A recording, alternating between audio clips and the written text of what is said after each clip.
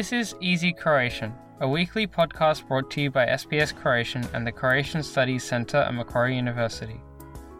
Easy Croatian is intended for those learning or wanting to brush up on their Croatian. News is written in simpler and shorter sentences and read at a slower pace. Before we move on to the feature, you will hear some of the more complex vocabulary and expressions, followed by their English translations. The transcript, as well as a short quiz, can be found on the SBS Croatian website.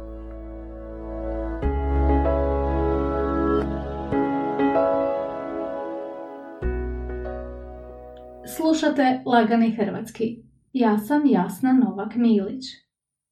Danas govorimo o prijevarama preko telefona koje su tijekom pandemije i posebno tijekom pandemijskih zatvaranja postale sve češće. Prvo ćemo objasniti neke manje poznate riječi i izraze redoslijedom kojim se pojavljuju u prilogu. Pandemijsko zatvaranje. Lockdown. Prijevara. Fraud. Prevarant.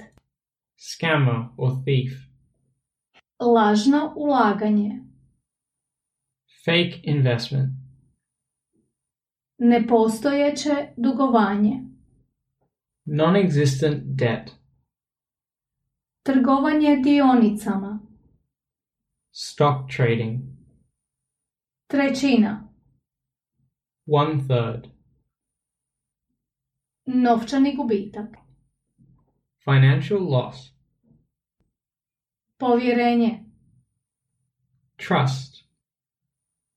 Žrtva. Victim. Zarada. Earnings. Nekretnina. Property. Odvjetnik. Lawyer or solicitor. Sjesti na račun. To make a bank deposit. Policijska istraga. Police investigation. Spriječiti. To prevent. Nepoznati broj. Unknown number. A sada poslušajte prilog. Tijekom pandemijskog zatvaranja sve je više pokušaja prijevare preko telefona. Na udaru prevaranata su brojni Australci kojima se nude lažna ulaganja ili im se žele naplatiti nepostojeća dugovanja.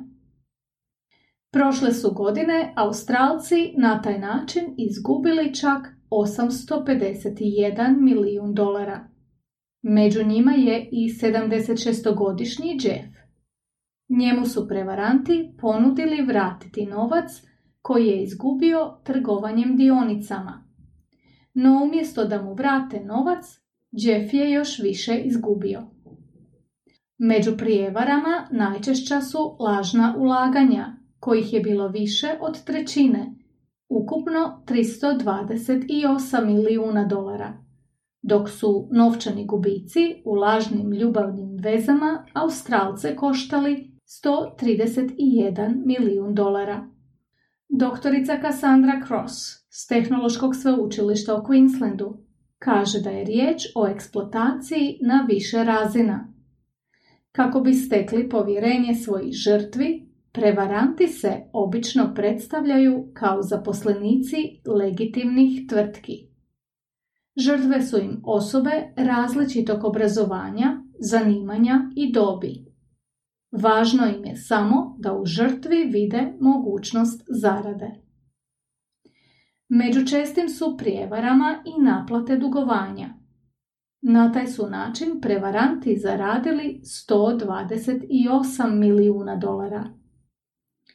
Jedan bračni par iz Sidnija tako je izgubio oko $1 milijun.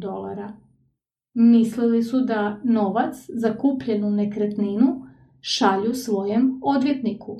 Međutim, novac je sjeo na račun prevaranata.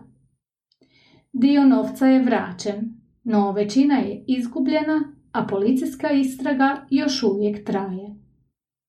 Doktorica Cassandra Cross ističe da ima načina da se prijevare spriječe. Na primjer, ako dugo godina surađujete s nekom tvrtkom, a oni vam odjednom pošalju novi broj svojeg računa, nazovite ih i izravno provjerite je li promjena legitimna. Jedna je od preporuka i da ne odgovarate na telefonske pozive koji dolaze s nepoznatog broja, odnosno da ga najprije provjerite.